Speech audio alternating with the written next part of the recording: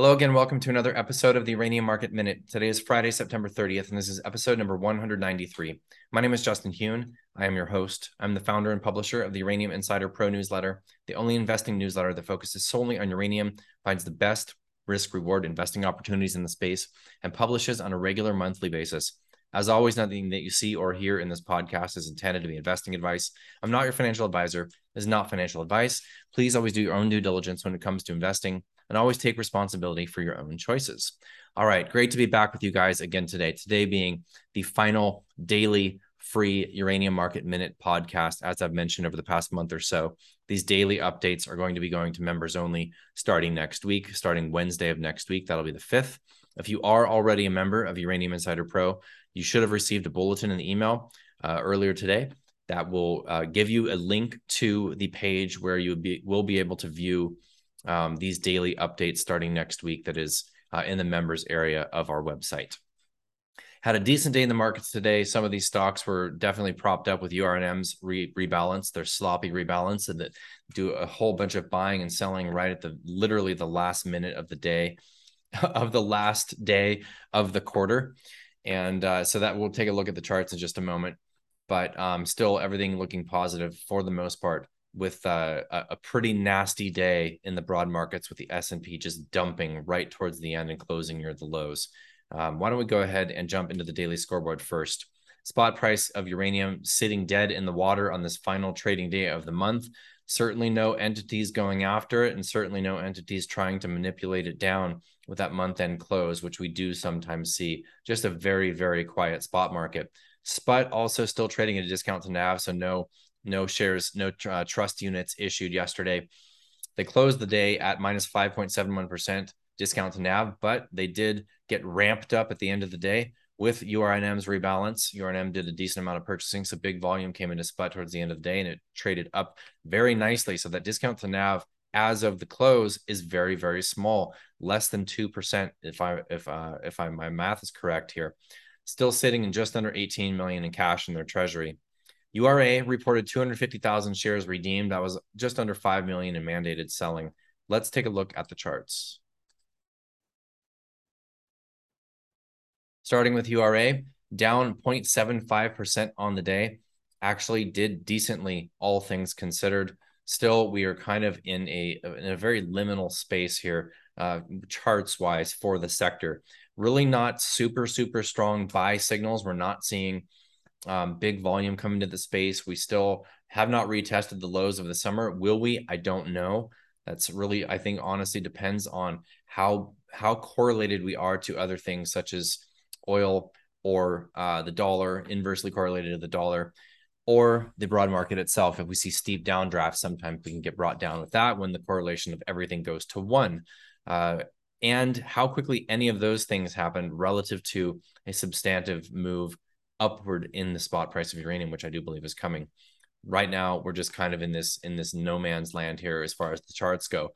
Definitely not a place to be selling, in my opinion. URNM relative to the price of uranium down slightly on the day. Really nothing to report on this. Same kind of situation with this particular chart. Cameco trading down slightly, 1.6% on the day. Average volume sold off substantially throughout the day. I do think that URNM was a seller of Cameco. It has been an outperformer of the sector, generally speaking, for this quarter. So in URNM's rebalance, they probably sold down some Cameco and bought some of the smaller stuff that they hold. URA compared to the S&P outperformed the S&P. And like I said, the S&P had a pretty nasty day, closing at the lows of the day, closing well below the lows of the summer. Pretty nasty looking chart here, all things considered. This is definitely, there's nothing good looking about this chart, in my opinion, other than maybe some short-term, very slight positive divergence in the RSI, seeing a lower here and a slightly higher low in the RSI, still in very oversold territory with absolutely everyone bearish. Looking at the Sprott Physical Uranium Trust, like I said, got ramped up today. Actually did not close that far up. I was looking at a weekly chart a moment ago. My apologies. Closed flat on the day, but big volume. So URNM was buying and somebody was selling. That's my opinion on this. Looking at, we're still then closer to a 5 or 6% discount to NAV here.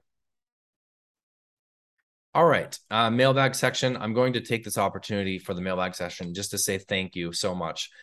This podcast has been a wonderful experience for me so far, and this is not the end. Like I said, I'm going to continue doing this once per week going out into the future, as long as there is interest in this uranium market in either direction, honestly. So I think that we'll have a few years ahead of us of a positive market, in my opinion.